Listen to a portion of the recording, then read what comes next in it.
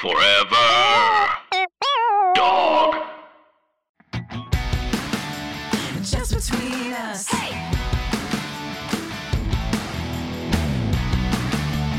Just between us. Hello, I'm Allison Raskin. I'm a writer, mental health advocate, and I'm so very close to being done with the first draft of my new book. Hi, I'm Gabby Dunn. I'm a writer, bicon, bisexual icon, wink, and my dog is here today. You're almost done? As of yesterday, I finished the first draft of the last chapter.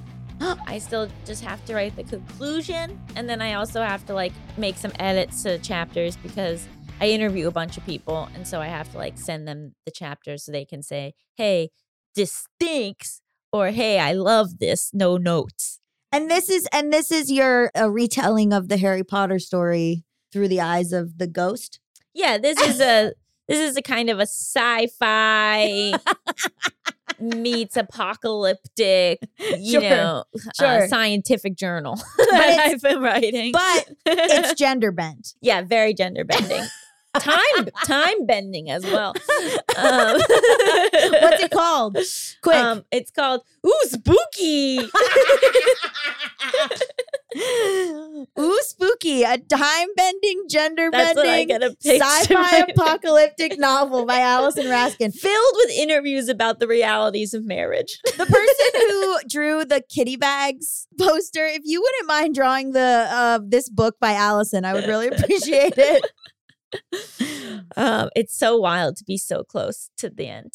If I pull this off, then I'll have written the whole first draft of the book in 4 months. Oh my God. Because the interviews took so fucking long and I had knee surgery. Right. And so between all that, I only had 4 months to actually write the damn thing. Yeah. And I said, well, here we go. You have to just start. You just got to do it. Oh my God. What's it called? I think. Yeah. How to handle the uncertainty of marriage. Love it. Yeah. Thank God I got engaged during it because otherwise it really would have been kind of, I kept being like, hello, we need this plot point, John. Or also that people would be like, who is she to give advice? Well, that's a whole part of it. Right. Well, it's not you giving advice. You're reporting other people's advice. I think it's an investigation of modern marriage is how That's I amazing. would like to frame the book. Who should I give it to as a gift? Your mother, the divorce lawyer. Absolutely. To give to. Absolutely. But it's wild. The stories in this book are my mom keeps being like, are these people lying to you? No. Because they're so interesting. And I'm like, and they're so wild. And I'm like, I don't think they're lying to me. And my mom's like, but how could this be true? And I'm like, well, people's lives are complicated roller coaster. That is a selling point for the book. If you're interested in other people's gossip. I mean, it's so honestly, reading the book, I'm like, oh, I wish I could just because there's other I interview all these experts and there's great takeaways, but there's something about how fun it has been to just retell people's life stories where I'm like, I want my next book to just be that, where I just interview people about wild stuff that's happened to them, and then I kind of distill it into a coherent narrative. Your next book should be Not Your Problem, stories of other people's gossip. Not my problem, story of other people's struggle. Yeah. That's kind of brilliant. Thank you. I'll co-write that with you. We don't do well when we co-write. I know. Our relationship's gotten exponentially better since we've stopped trying to do that. Each chapter would be us arguing, and then the person reading would just be like, not my problem. Yeah. This is Just Between Us, a variety show filled with heartfelt advice, ridiculous games, and brutal honesty. Oh my God. Okay. So you guys love our animal episodes. This is an episode for the ages. We have cats with Dr. Kristyn Vitale. Cats. We're learning all about cats, why people love them, what they think we are. I mean, we just asked every question you could possibly ask about cats, and I'm so excited. It's so fun. And later, we're going to be discussing Christmas content and why do people like it so much? Okay. Wow. 2 Jews, really. Well, I figured topics. We got Melissa's point of view. Yeah, we're bringing in Melissa for the Christmas Christian diversity. Finally, a Christian's voice on the radio. Jesus. Because, I mean, Jews have been control of the media for a long time. You can't say that because Kanye is making people think that that's real. Okay, but if the Jews controlled the media, why aren't I more successful? It's a great question. Yeah, exactly. But first, we have got to answer a listener's question. And you know what that means. Hit it! International question! International question! International question! Anonymous, England. Cheerio. Can't help yourself, can you? A spot of tea. You know what I've been doing? I've been watching Love Island UK. And the way they talk is incredible. Wow, yeah. Got a bit of chat. It's got good chat. He's a bit of me. Okay, I'm going to get to the show. Proper fit. Okay. Anonymous writes, "Hi, I'm 22 from England. I don't know where to start, so I'll just dive in. My mother is so annoying. I don't know why. Anything she does, everything she says, I find so irritating down to my bones that I often, usually daily, have to literally leave the room or even the house if she's in there with me because I don't want to hurt her feelings by telling her she's annoying. I know I'm being completely irrational because anyone else can act the same way / ask me the things she does and I don't have the same response. I have a vague idea that I find her presence so annoying because I have some deep resentment from my teenage years towards her. I won't go into it all because that would take all day. Nothing too horrible, but over the years I started to hate her for just generally being pretty selfish. Anyway, I moved away for uni for 4 years and I had totally forgotten about all this resentment. My mom started guilt-tripping me into moving home and making me feel bad for not visiting often enough. I moved back home 3 months ago, not because of the guilt-tripping. I was just genuinely missing being around my family, and gradually I felt myself regress back to the mindset I had years ago before I moved out. I've never spoken to her about how I felt during my teenagehood, and I knew it would crush her to think she caused me to feel like this, especially because I know she had a hard relationship with her own mom growing up, and I think she would hate the idea that she has caused the same type of relationship between me and her. I can't help but think the only thing I can do is to save up and get the fuck out of the house. I know when I'm not living with her, I love spending time with her. The past 3 months, I have barely spoken to her simply because I can't stand being in the same house as her 24/7. I'm still young and it makes me sad to think that maybe for the rest of my life, my relationship with my mom will be in small, bite-sized chunks of time because anything more than 24 hours and I want to literally rip my hair out if I even hear her breathe near me. I really feel like I can't work through my resentment because I hate upsetting her and I know she would be so distraught if she knew I felt like this. I just wanted to pick your brains on the matter because none of my friends feel this way about their own moms, so I'm starting to think I'm just a horrible daughter." 1, you're not a horrible daughter. 2, our people in our family annoy us so much more than anyone else because we are around them for so long. And because we grew up in a house where as kids, we didn't have, like as a kid, you don't have the ability to leave the room. You don't have the ability to go somewhere else. So you're stuck with this person. And that can build, you know, as Taylor Swift said, familiarity breeds contempt.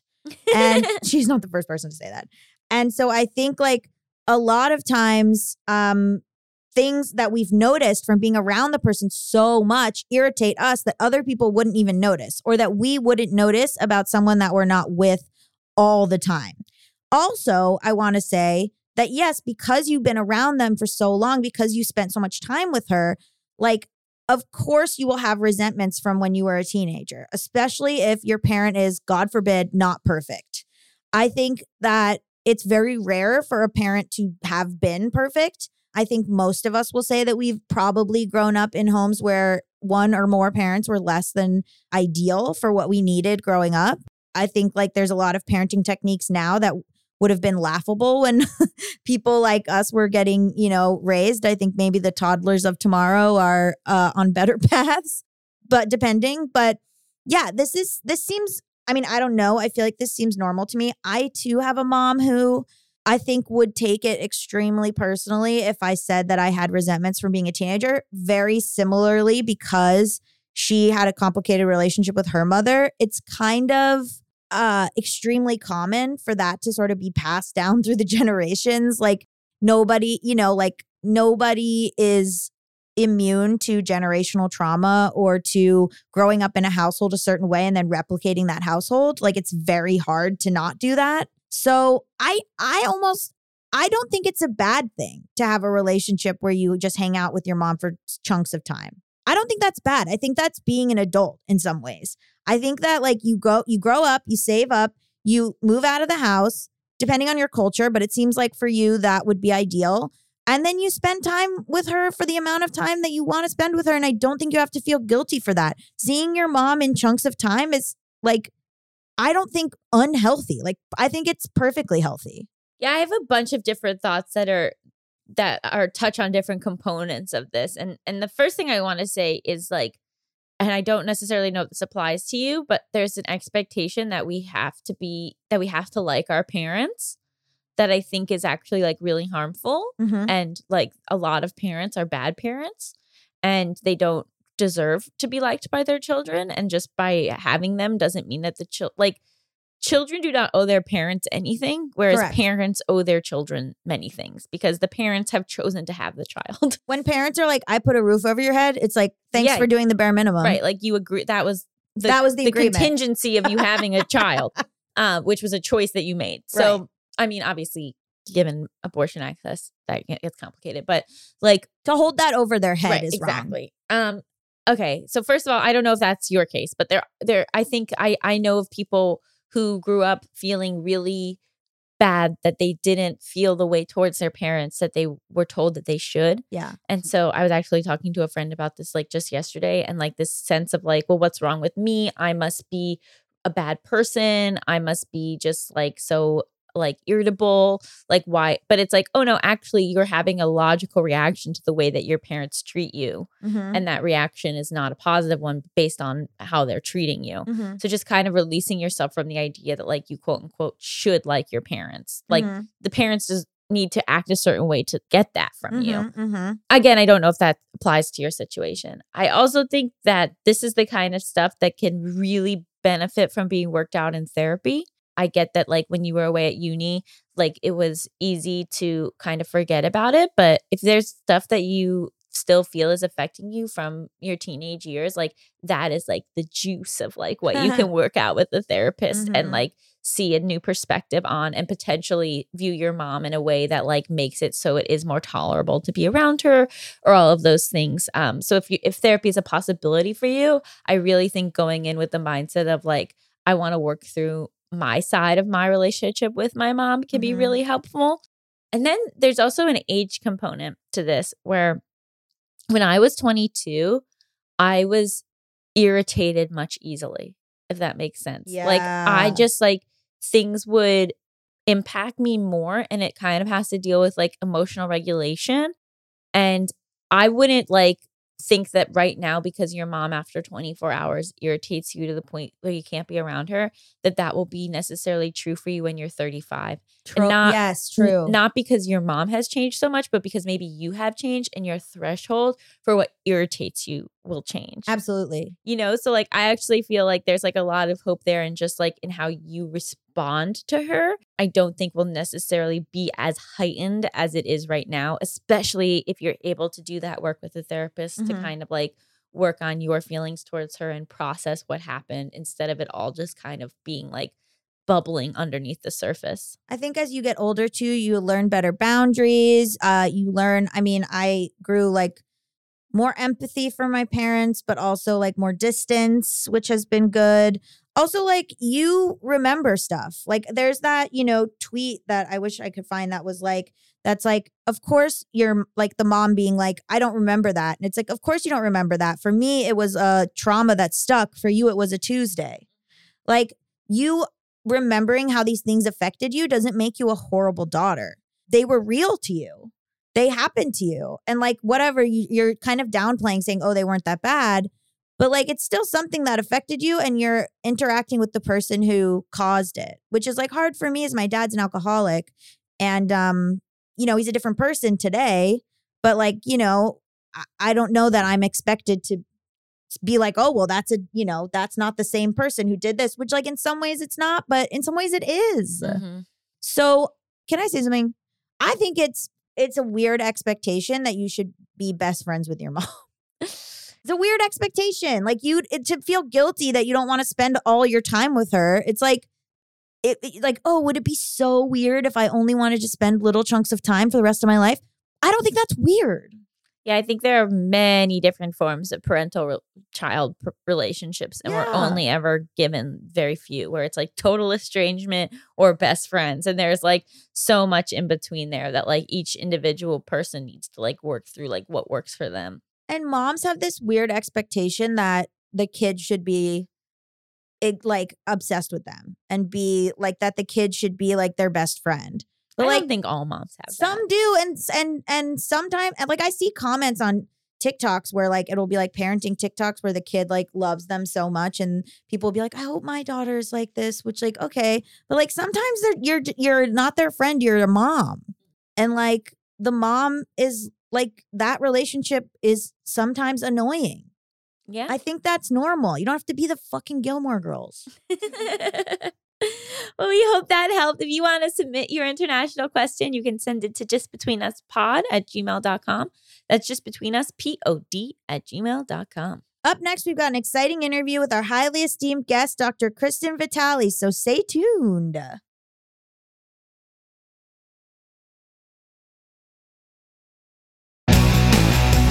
Just between us.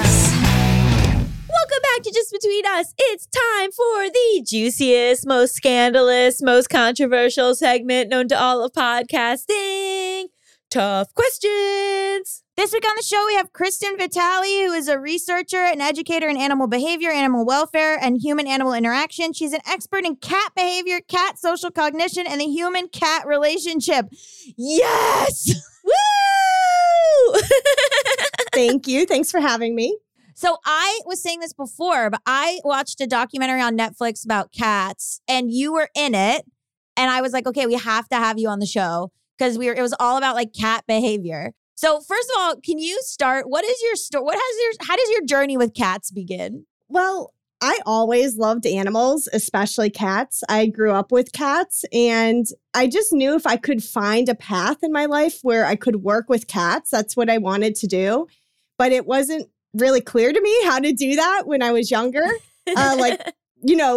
Going to vet school or something was kind of like, oh, that might be a path I could do. But then I ended up going for my undergraduate in zoology and met a professor who actually does what I do now. She studied cat-human interactions and taught about animal behavior. And it was one of those things, like once I saw that was a potential job opportunity, I just went with it and continued on that path. And I've been studying cat behavior ever since. So as a historical dog person, I don't have a lot of experience with cats because I grew up like my dad was deathly allergic to them, like kind of grew up thinking that they were a little scary.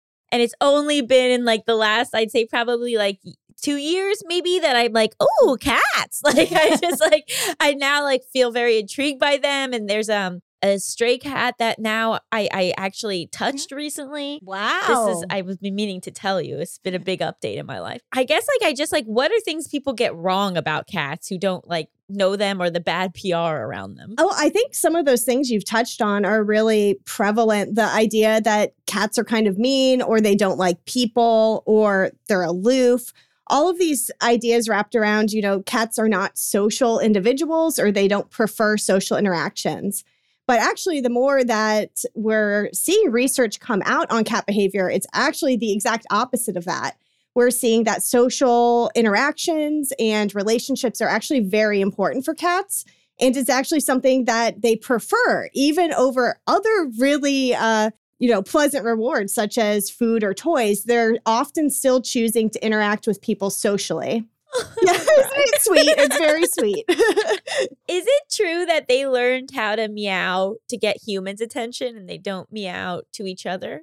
That's one of those things that gets passed around that I'm not totally sold on. There actually hasn't been a research study looking at exactly that. And we know that when kittens are young and with their mother, they meow to their mother and to their litter mates. It's a way that they communicate their needs.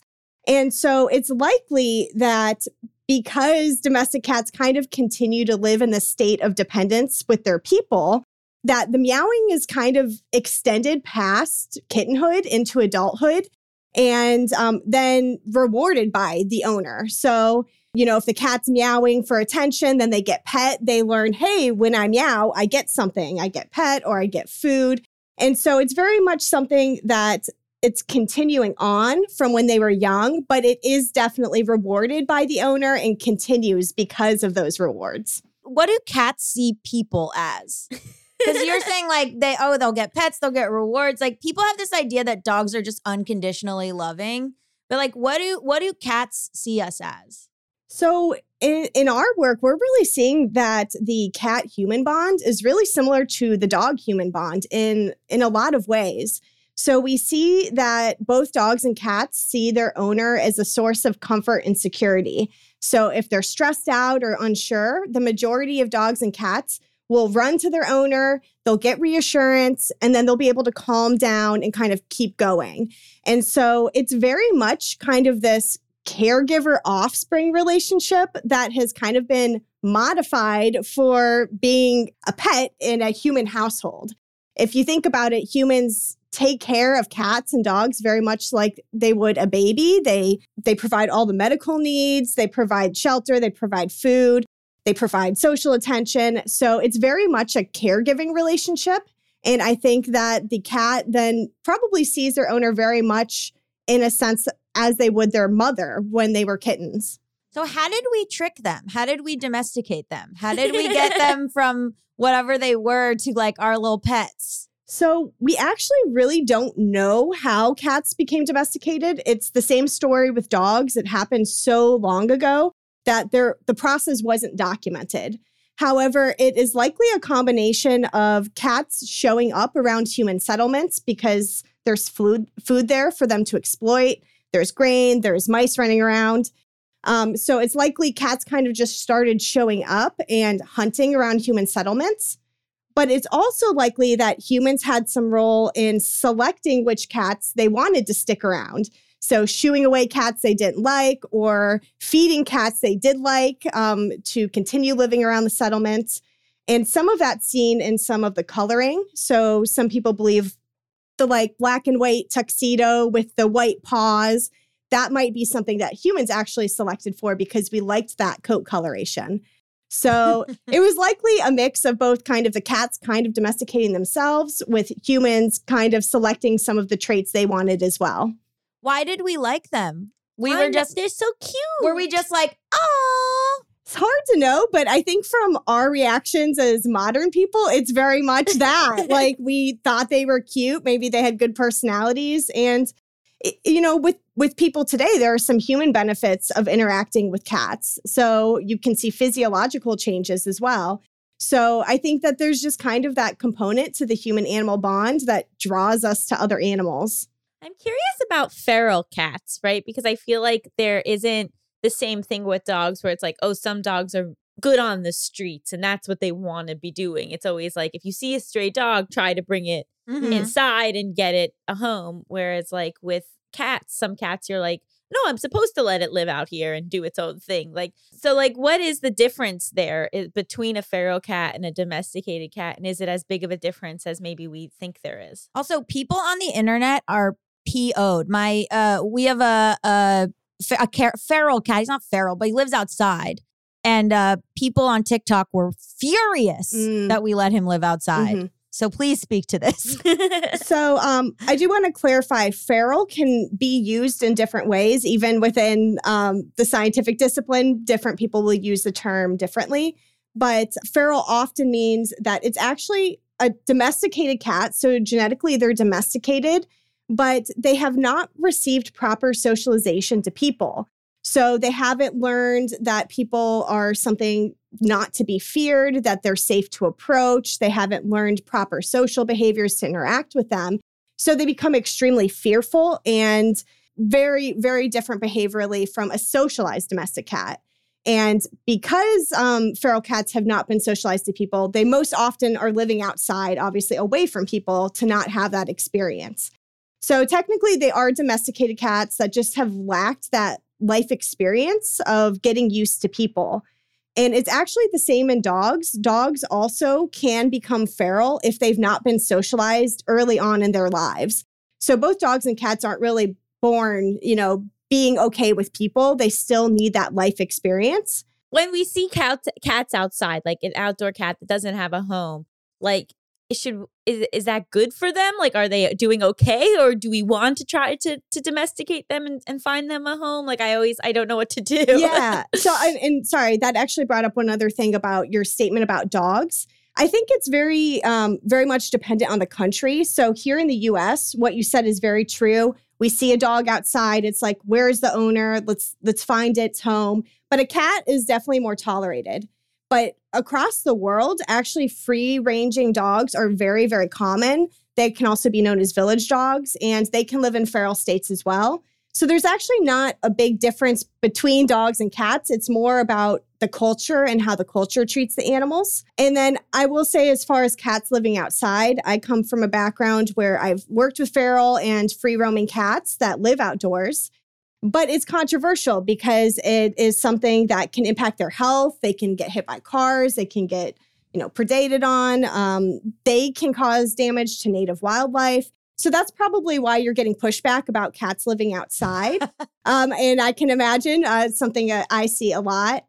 But I think it's a really complex issue, and there's just not a good answer because some of these cats have lived outside their whole lives and might not take well to be moved into a household environment. He does not want to be indoors. Right. So we've brought him indoors. He freaks out. Right. Yeah. And I've had that same thing with feral cats before. They're not comfortable in an indoor environment. So I think we're just not at that point to know what to do with these cats yet, because for their welfare, maybe it is good for them to stay living outdoors. But is there a way we could maybe contain them, like in a huge enclosure or something? We just don't know. We don't know what the best answer is yet. But typically, if you have a pet cat, you want to stop them from free roaming because of those issues. But I will say that doesn't mean you should never let your cat outside, because for their welfare, being outdoors is important, that they get to engage in normal behaviors, smell, sense, be in the sun. But there are safe ways to let your cat be outdoors without being free roaming. So again, just a really complex issue that there's a lot going into that. Is it true that their poop makes us like them? So I'm more a specialist on behavior, so I can't comment too much on that. But it is definitely something that I have seen popping up, that there are things in their poop that can cause that in people, can cause them to really love cats. So I don't know too much. Brainworms. Yes, exactly. I don't know too much to speak on that. But so in terms of safe ways to let cats be outside, I feel like we're seeing more of like cats in harnesses that are like going on hikes on leashes. Like, is that something that they genuinely enjoy? So just like people, it totally depends on the cat, but very much so. Specific cats really enjoy that. I used to teach kitten training and socialization classes, and we had owners who were taking their cats out on hikes. I had an owner who taught their cat to sit and stay in a kayak, and they'll go to the beach and kayak. And there's cats all over Instagram now too, that are swimming, mountain climbing. So it kind of comes back to how is a human perceiving the cat and treating the cat. And that's very much going to impact the cat's behavior as well. Are there different quirks for different species? For different breeds of cats or? Breeds, yeah. Yeah. Sorry. Yeah. I'm not a scientist. Yeah, no worries. I knew Just what play you one meant. on TV. Yeah. So it's actually been something that you'll hear a lot, like, Maine Coons are gentle giants and things like that, like specific traits for specific breeds. I'm not saying those don't exist, but within the science of it, it hasn't been well studied. And most of the research that does exist is how humans are perceiving the cat. So humans perceive a difference between Persians and Maine Coons? Actually looking at the behavior of the breeds is something that we haven't done a lot of at this point. Is that because we've humanized them? Like we've given them human traits in our minds? It could be. And that's why we need more research. It could be that humans are accurately saying that these are the behavioral traits of these breeds. Or it could be like what you're saying. We're just perceiving differences based on our interactions or what we think of how they look, or it could be any number of things. As you've done all of this research and throughout your career, like what have been the most interesting things for you to learn about cats? I think really the biggest thing is this flexible social behavior they have, because growing up, I always heard this idea like cats are solitary animals. And so social interaction is not super important for them.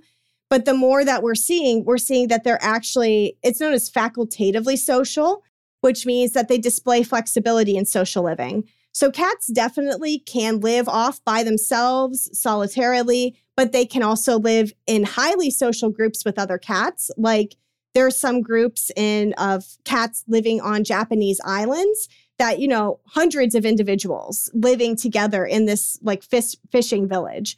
So cats really just show this gradient of social living that I think is really interesting. They have the ability to be highly social and, highly asocial as well. So it really depends on the cat, their upbringing, and the experiences that they've had.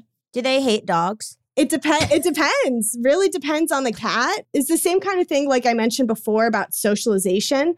If a cat has never experienced being around a dog, then they don't know that this is something not to be afraid of. They don't know how to interact with it.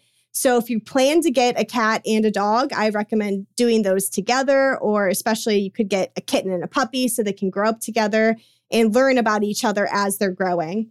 Are there big differences between the sex of cats? Like, do female cats interact differently with humans than male cats? I feel like I've heard that male cats are more friendly. Is that just another kind of just like wives' tale that's not super based in reality? Yeah. So I've heard that as well. And in some of my just personal experience, I feel like that might be true, especially like maybe males doing better with other cats, more so than females doing better with other cats. But there's not, again, a lot of research on this. And in my own work, we looked at the sociability of kittens, and we found that there was no significant difference between the sex of the kitten. So males and females were equally likely to either be highly social or not. It really, again, just depends on the individual cat. So I think, again, that's one of those things that as we're doing research, that might be true in some situations, but not all. And if you had never had a cat, let's say, and somehow you convinced your fiance and your family that you were allowed to get a cat in a hypothetical world. Uh-huh. How would you create a good bond with that cat? I was going to say, what are the tricks? Yeah, like how do you make it so that the cat likes you and feels comfortable around you? Because I have a feeling my instinct would be to come on too strong. Yeah. Are you trying to take in the stray? I'm not allowed to. Too bad. I know. I've done that way We've too taken many. in ours. Yeah, 3 of my 4 cats were all just like cats that we took in. So it definitely happens. Oh, wow. Isn't but that it's- the thing that it's like you don't get a cat gets you. Yeah. Totally. A cat And decides when it's your cat. that's like been my experience most of my life. Like growing up, we would just have cats show up at the house. And then I would like secretly feed them. And my parents would be like, why are these cats still here? Like, I don't know. And then months go by, they're still here. And we end up just bringing them in. So that's always been my experience. Okay, so what are the tips and tricks? So as I mentioned earlier, really this relationship is very much like a caregiving relationship, both from the person's perspective, but also the cat's perspective. They're looking at you as a source of hopefully comfort and security. So in order to nurture that, one thing is your pet parenting style, as it's been kind of termed in dogs, is something that you should be emotionally receptive to your cat. So if your cat is coming to you and seems to need attention, maybe don't shoo them away every single time if you're working. Allow them to come to you and get attention when they need it. Another big thing is looking at cat body language. So especially if you've never had a cat before, learning what the different body language indicators and behaviors that would indicate stress or confidence, that's really important because then you can kind of alter your interactions based on how your cat's responding. So if you're trying to approach a cat and they're, putting their ears flat against their head, their pupils are dilated, their tail's twitching fast, those are all signs like, hey, this cat needs space. And if you were to continue interacting, that could be something the cat learns like, hey, you don't read my body signals. I don't like that. So all of these together, really just being receptive to your cat and paying attention to them and listening to them. Come on, too strong is so funny. I know that I would. Well, I find it difficult to read animals' body language, even though I'm such an animal lover. I have 2 dogs. Like especially with my first dog, like I cannot read what she wants ever.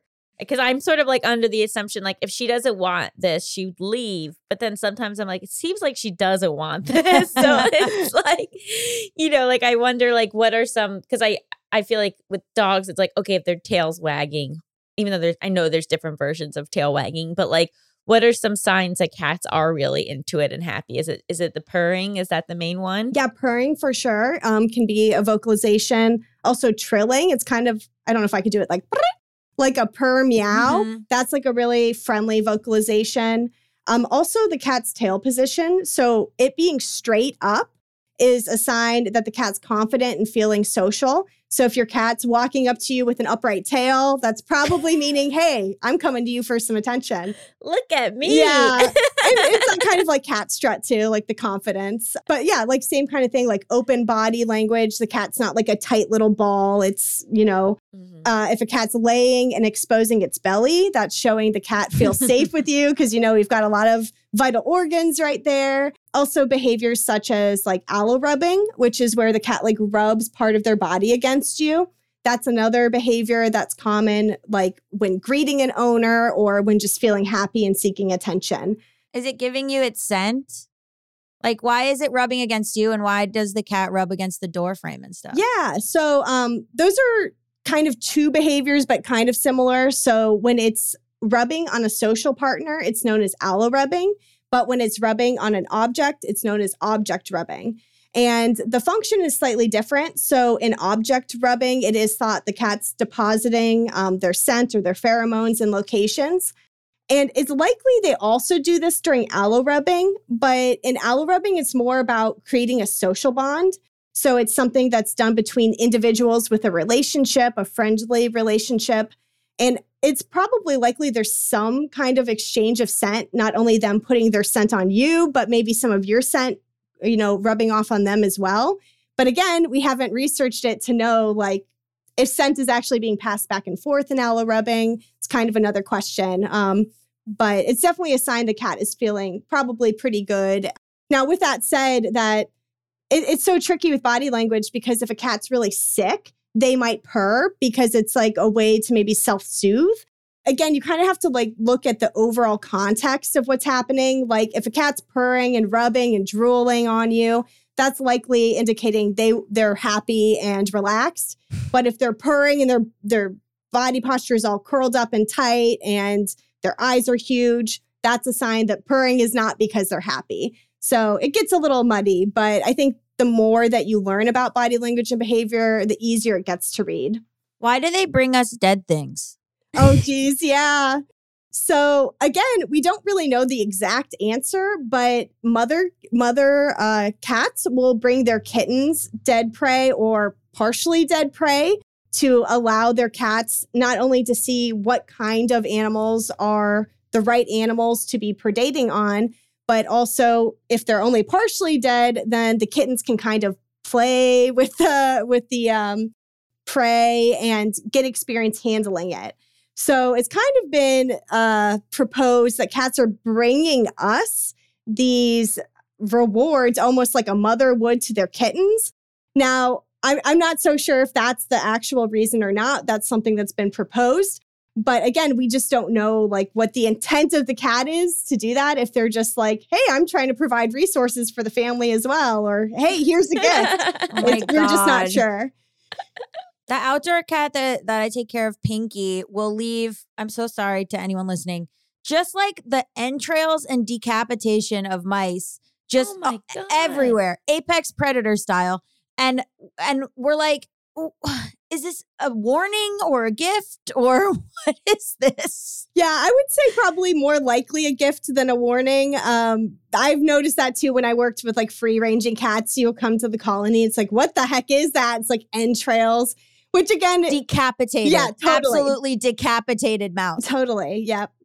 I actually have kind of a funny story. We had a cat, I believe it was a cat, leave a decapitated mouse like near our porch.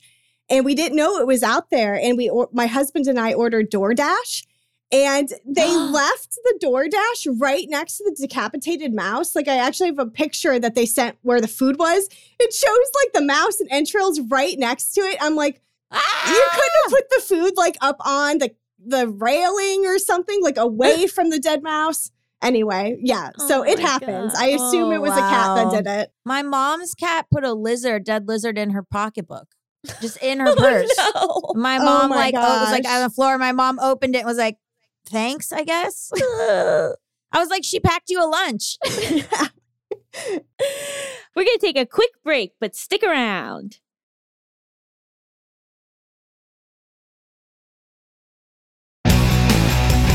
Just between us. And we're back. I've always wondered how cats know how to use the litter box, right? Because it's like from the beginning, they're using the litter box, whereas like puppies, you have to like train them to be house trained. So why do they know how to do that? Well, I think for cats, it's very much a natural behavior to want to bury their waste. Again, with scent, if they're not burying it, then their scent's kind of out for everybody to smell.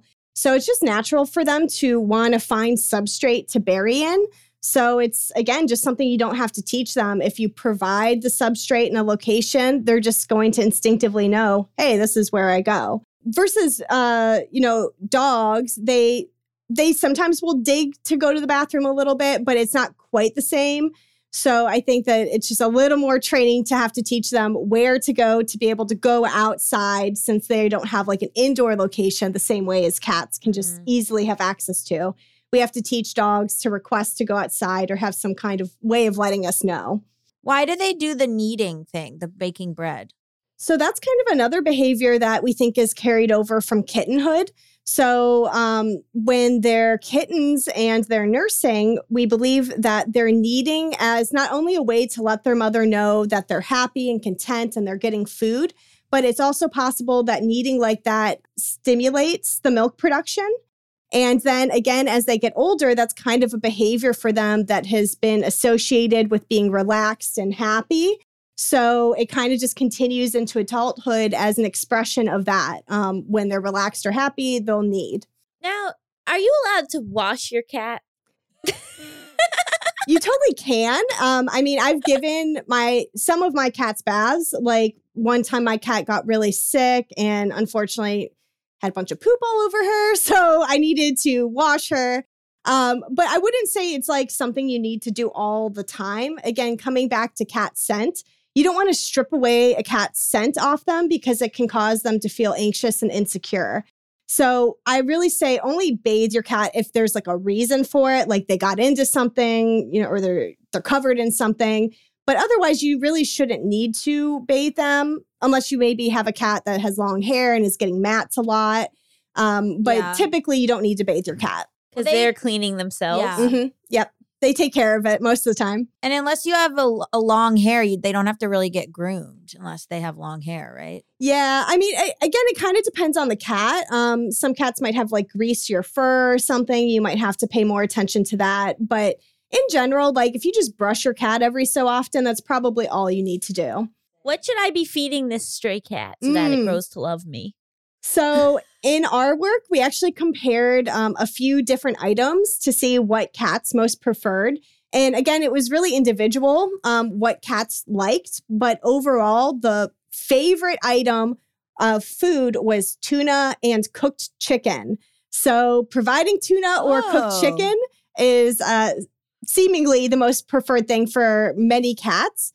But with that said, you don't want to give that to them like every day, especially tuna. That's really high in sodium. So as like an occasional treat. But yeah, that's what we have found cats really like. Do they drink milk? That's another thing kind of that cats are associated with loving milk. And I think a lot of cats do like milk. But because, kittens are really only having milk in kittenhood and they grow, it's not uncommon for them to become lactose intolerant because milk is kind of removed from their diet. So for a lot of cats, it's not actually very good for them to have milk and it can cause physical problems. So they actually make special milk, things like cat sip, which are milk that cats can digest. So if you're going to give your cat milk, make sure it's milk for cats. But some cats might be able to tolerate regular milk, but I wouldn't really suggest it. But again, that's a vet question. I know a little bit about it, but I'm not a nutritionist or anything. Every question I have is from cartoons. Oh, yeah. Every single question. Does Garfield like lasagna? Yeah. Yeah, do they chase Tweety birds? I have questions.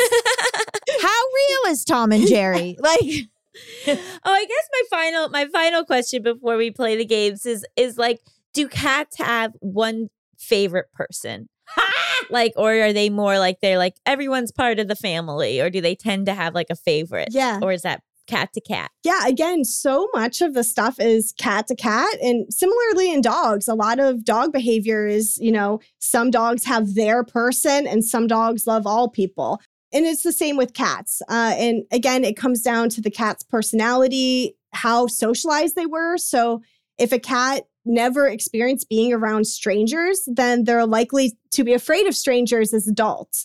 So it's not so much, again, about like cats all being this way or dogs being that way. It's about the experiences we're giving our cats and then how that kind of shapes their behavior and response. A note from our producer, Melissa would like to know about catnip. oh. Anything specific? What is it? Is it good for cats? Like, can they get addicted to catnip? Like, what's the deal? Yeah. So catnip is pretty interesting because it kind of can cause this euphoric state in cats where they kind of just get real relaxed, chill out, real pleasant experience. It doesn't work in all cats. It's thought actually to be a genetic thing that some cats respond to catnip and others don't. But there's actually other compounds you can try if your cat doesn't respond to catnip. There's also something called silvervine, which is closely related. But often if cats don't respond to catnip, they'll respond to silvervine. But as far as I know, cats don't get addicted to it the same way as some things for humans. But it seems to be a relatively safe thing to give your cat to just kind of enrich their life. Put it on some toys, see how they respond, play with them, and just, a way to calm them down a little bit. Oh, and one other thing I do want to say, there's actually research that came out recently that showed there might actually be some properties to rolling around in catnip that keeps mosquitoes away. So there might actually be a benefit that when they roll around in the catnip, they're actually kind of coating themselves in mosquito repellent. So not only is it fun, there might also be a benefit. Wow. Whoa. Do they eat catnip or they just roll around in it? They'll do both. Eat it, right? Yeah, they'll do both. It again Oh. depends on the cat, but my cats will both eat and roll around in it. They love it. So cute. I just love the idea of being given something to eat and you're like, let me first roll. Yeah. Oh, yeah. Oh my gosh. Would you like to play a very silly game show? Yep. Let's do it. Perfect. So this game is called Hypotheticals. You and Gabby are my contestants. I'm going to give you a series of hypothetical situations. You can ask any clarifying questions you might have, and then you tell me what you would do in that situation. It's more like a thought experiment than a game, but sometimes I like to pick a winner. So our first one is America's favorite game show. Would you stay with this cheater? Your partner of 14 years comes across an ancient genie in an IKEA lamp. Oh, my God. And the genie says it will grant your partner 3 wishes.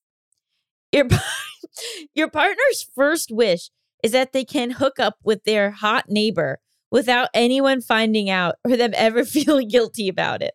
While they are hooking up with the hot neighbor, you walk in and find them because the genie isn't actually a genie, but a mischievous spirit that pretends to be a genie to fuck with people. Would you stay with this cheater? No, I would leave. Yeah, I'm out of there. No. Really? Tell me more. It's so convoluted. And I don't have time. Like an IKEA lamp is a weird detail. Also, like, mischievous spirit. Also, like, the hot neighbor was into them the whole time. Like, I can't. I gotta go. Yeah. I gotta go. There's also some weird consent issues about wishing to hook up with someone. Like, I walked in and I saw it. Yeah, I gotta go. I'm Kristyn? totally on board with that answer. Basically what I'm thinking. Yeah, I mean, if any wish in the world for that to be your first wish, World- kind world of yucky. peace? Yeah, Like world peace, Totally. Yeah. solving hunger, like just some nobody thoughts. does that for a genie wish. I would. Yeah, I wonder if you're not allowed to. But here's the other, you're probably not allowed to. And also here's the other thing, like, what does that even mean? World peace, you know what I mean? Right. What does that mean? Yeah. Means something different to everyone. Yeah, true. I would say world peace as it means to me. Okay, so pretty strong consensus that even though they got tricked by this mischievous spirit, we're cutting the cord. What's the history? This spirit lives in an IKEA lamp. Yeah, and just fucks with people. Yeah, I guess I wasn't thinking it was messing with them. So that's true. Yeah. Maybe there just needs to be some separation from the evil spirit and things will go back to normal. No, I'm out. But because they didn't pick the wish though, your partner picked that wish. Yeah, that's they were true. gonna No. right, But yeah. all right, so we're all cutting the cord. What does the spirit look like? It looks like the leprechaun from Lucky Charms. Oh gosh. This is why you ask follow-up questions. This is 100% why. Wow. Okay. Our next game. Would you forgive this liar? What, Allison? It's just What? so stupid. What? Okay. The handyman you have used for years for minor problems around your house calls you one day to tell you that they have officially become certified as a plumber. Uh-huh. So if you ever need him for your plumbing needs, he is now available. A few months later, you need a bunch of pipes replaced and you hire him. Once he is done, you hear him say to himself, I knew I could do it. When you confront him about this, he admits that he actually isn't certified, but knows what to do. So figured he'd just tell his clients he has the license since it's all the same anyway. Would you forgive this liar? How many years have I used him? You've been using him for 7 years. And did he actually fix the problem? Yes. I don't know. One time I fixed a toilet just by looking at a YouTube tutorial. So I feel like I would just be like, you didn't have to lie to me. But you would never have hired him for your plumbing work. I wouldn't have. No, you'd think, oh, this needs a plumber. And you would have gotten a plumber instead of your handyman. Well, he could have said he could have called and been like, hey, I actually learned some stuff about plumbing. So let me know. Maybe I would trust it. I wouldn't. What do you think? I feel like I'm worried about what if something goes wrong and he hurts himself? Does he have insurance, to do this? I feel like if you're a legit business, some of that's figured out, you might have liability insurance and stuff. So that would be what I would be worried about. But I agree. I feel like if he had just approached me hey, I learned this new skill. Honest. Can I try it out? I would probably, after 7 years of knowing him, let him do it. So I would be a little peeved if he lied about that to me. I don't know if I would cut him off though. I agree. I did not consider insurance or how if you're able to do work on a property without a license for that work. Mhm. Because anybody could just be like, I'm a carpenter. But I But don't you think can't. so. You have to be licensed You as have a to be plumber. I licensed. looked it up for this question. Okay. I mean, so he kind of put me in legal. He put me at legal risk, actually. Yeah. So I'm again gonna have to go. My parents got a condo out here and they've been using this handyman who also helped out at our place. And for 30 minutes one day, my dad just sat down talking about how incredible David is and all the things David can do. Oh my God. I've never seen him be more blown away by another human being. That's This guy. that's a real Ken Raskin. Okay. Our final game. Are you a terrible parent? Your child, 9, Uh-huh. wants an ice cream cake at their birthday party, even though they're lactose intolerant. Oh my God. You agree, but remind them that they have to take their lactose pills before eating it. Normally, you would remind them, but you have to deal with a party-related crisis right when the cake is cut. So you give them the pills, but don't make sure they take them. Your child gets distracted and forgets to take the pills, which causes them to have very loud and smelly farts.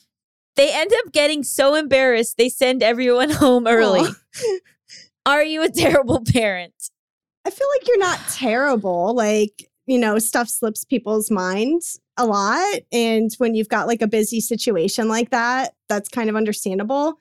But I guess I'm not really sure, how serious is it that the lactose pills weren't given? Is it more than just gas? Is he going to get sick from this or?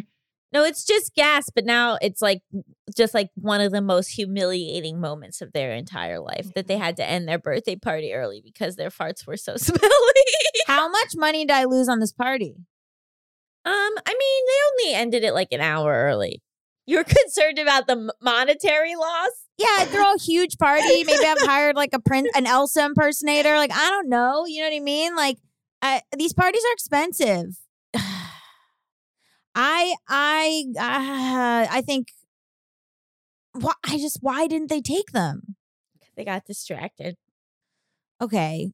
So I, as a parent, maybe have to look into that. I would say at 9 years old, you're not a terrible parent because a 9-year-old should be able to do that. Yeah, right. If your kid was like 4, right, then I think you're a terrible parent. Yeah. Like, also, like, why didn't I just get like a non-dairy ice cream cake? Like, Those are disgusting. No, stop it. Yes, they're bad. No. Look, Melissa agrees with me, right? No. So you think non-dairy ice cream is good? Yeah.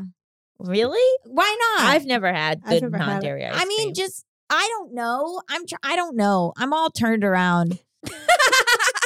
I don't know. I'm still thinking about the IKEA lamp genie.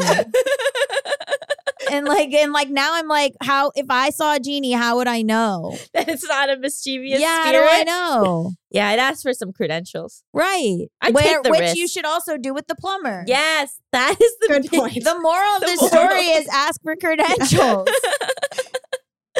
Oh my goodness. Thank you so much for joining us. Where can people follow you and find out more about your work and kitty cats? Yeah, I'm on social media as Maueyes, Maueyes, and my website is maueyes.com. So feel free to follow me. Amazing. Yeah. Thank you. Thank you. Thank you so much. Stick around after the break. We'll be talking all about Christmas content. Ho, ho, ho.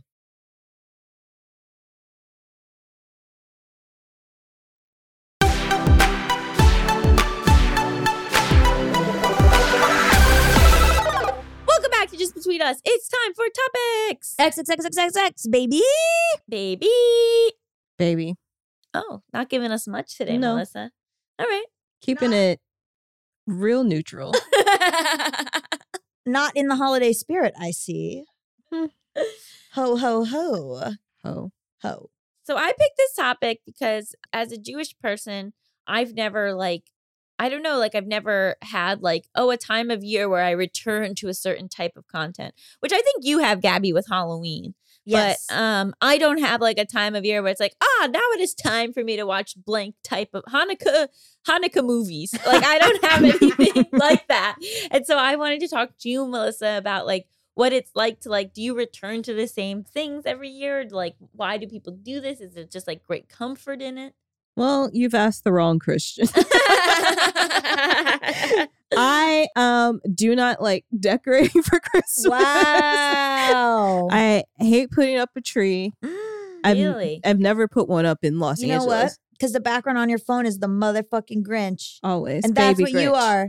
You're a Grinch. You're a baby Grinch. I like Christmas on the day, and that's it. I do not Oh. believe in this Wow. extended holiday season. Really? Yes. Okay, if I may chime in, Mhm. as someone who is a Halloween gay, I like returning to the same content. I like the coziness of it's autumn, it's time for Halloween, spooky season. I love that. So I can see, I didn't grow up with any Christmas. I didn't grow up with anything related to Christmas, but I totally understand the vibe of being it's time for the Christmas movies. Like I love Nightmare Before Christmas. To me, that's a Halloween movie.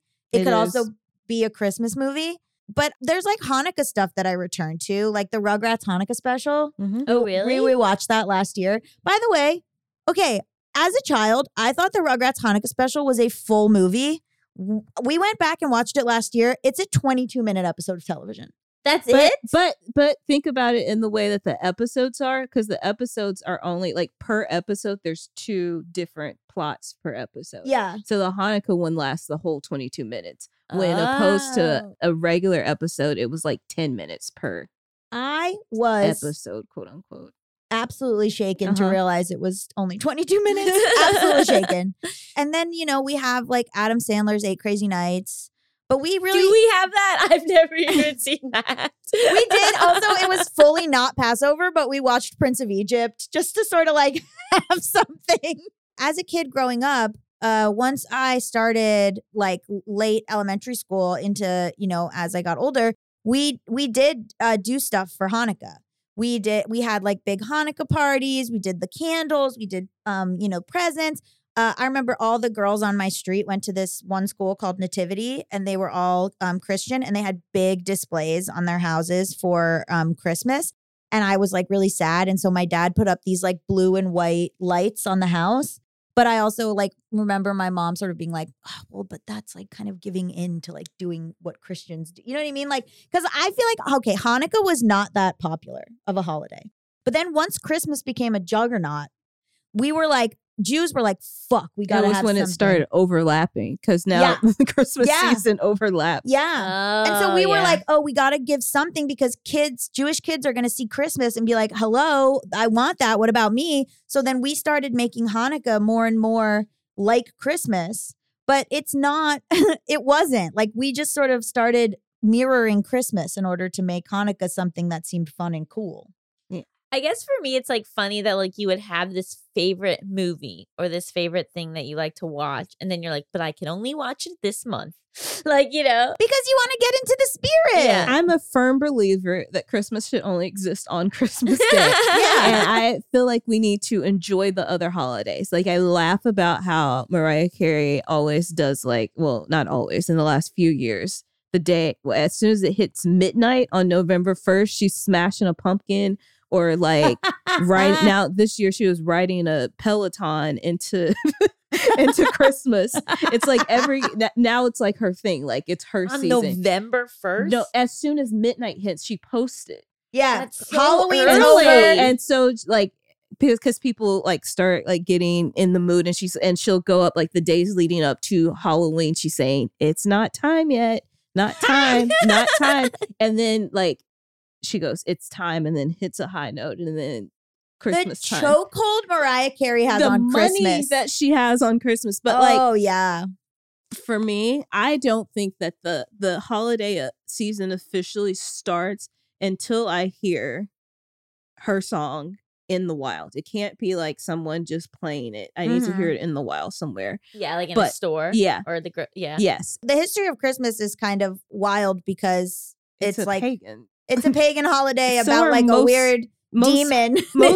Most holidays are like derived from paganism. Well, and Santa is like a demon or something, isn't he? Well, you're talking about Krampus. Krampus. That's a I different thought thing. Christmas was Jesus's birthday. I mean, that's It what is. it became. Yeah. But it's not even his actual birthday. What? Yeah. Yes. And then What? Easter is when he's risen. Mhm. Yeah, yeah, being engaged to a Catholic man who like knows a lot about Catholicism, I realize I know nothing about Christianity. Even that he's even like, well, when you say Christianity, what do you mean? I'm like, what? Yeah. Yeah. Catholicism is wild. Catholicism is like it's sexy, Technically, it's dark. Christmas. I mean, no, sorry. Yeah. I'm sorry. It's Christian, but like they like to do their own thing. Yeah, they're up to lots of stuff. They, There's like a like, lot of weren't- like mysticism and like Yeah. intellectual debate and like They weren't Catholicism. considered white until like 1960. I mean, a like, lot of it's people fucking weren't considered crazy. white until they were. It was like a huge deal that JFK was Catholic. It was Mhm. I like know a when I went to huge visit deal. when I went to visit my boarding school, they were like JFK went here because we were the only ones that would accept a Catholic. wild. My mom used to get very annoyed by how Christmas was like so permeating everything, like you said, at the grocery store, like everywhere, and how Hanukkah was like nothing. I went to Target with the guy I'm dating, and we were looking at like there was like so much Christmas stuff, and then there was like one shelf that was Hanukkah stuff. And the shelf, and I realized, I was like, what is this? And I picked it up, and it was like a little gnome with like a Hanukkah hat on it. And I was like, this is weird. Like, there's nothing in our mythology about like elves or gnomes. Like, what is this? And then I went one aisle over, and it was a Christmas gnome, the exact gnome, just with a different hat. And I was like, oh, so what happened was they made these gnomes or like elves for Christmas, and then they were just like made a different hat, and then we're like, Hanukkah? Was Yeah. it blue?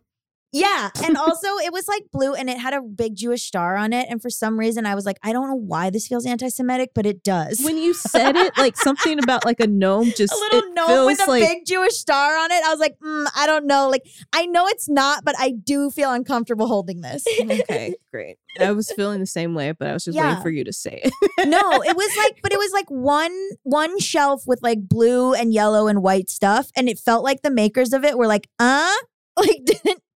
But I mean, there's all these other people who aren't Jewish or Christian who like don't get any, like it's not like you're like seeing like Buddha with a little hat on around December. Yeah. So it's interesting that like Judaism has been sort of like lumped into the December spirit when like there's no real reason for it to be. And then they put Kwanzaa and they were like, Kwanzaa, it's for Black people. And I was like, what? Like, I feel like this, I don't know anything about Kwanzaa and I'm probably gonna get in trouble, but I feel like they promoted Kwanzaa to be like to separate Black people out from Christians, and like how white Christians are like so like what Jesus was white and like Christmas is white. That is not true. It's not okay. No, I got nervous that it was like white people being weird. No, it was created by Black people. Okay, thank God. Specifically Black American people. Okay, phew. And it's its own thing that really has nothing to do with Christmas. I know. Why is it's it just like around the same time? Yeah. Yeah. That's like Hanukkah. Yeah. What's your favorite Christmas movie? Do you have a favorite Christmas movie? And it's not technically a Christmas movie, but it came out on Christmas. So therefore it's my favorite Christmas movie. I have two. What? Well, the first one came out on Christmas. One of them does have Christmas themes. What is it? Dreamgirls. Oh, which came out on Christmas in like 2016. I That's think. fun. Ooh. I love Dreamgirls. And then the other one is Mean Girls. Those are the movies that we watch. Those are the movies in the Mont's household that we watch on Christmas. I love that. Oh, wow. I mean, as I get older, I do really understand like the power of ritual and the power of like a separation between the days of life and like seasons. And so I do get like why it is fun to have this Christmas season. But I think like the amount of like Christmas movies is like very adorable. They're all written by Jews. Jews write them. They're all written by Jews. Same with a lot of the Christmas songs sung by Jews. All written by Jews. Like the famous ones. Yeah. Really? Jews. Mhm. That's so funny. I will say, so when I was like 6, my dad found his biological dad. I didn't know anything about Christmas. My dad found his biological dad using Private Investigator, and he was Christian. And we went out to Arizona to like visit him. And we were there for Christmas, and I had never celebrated Christmas before. And my family, they all went and stayed at a hotel, but I stayed with him, which we don't have time to unpack. And I was gonna say that's very strange. it was Christmas, and I don't know how they pulled this off or what they did. I don't know, but I was like kind of sleeping, and then I heard like sleigh bells and walking on the roof, which I'm gonna assume was Virgil's other son, David, doing it. And I was like, oh my.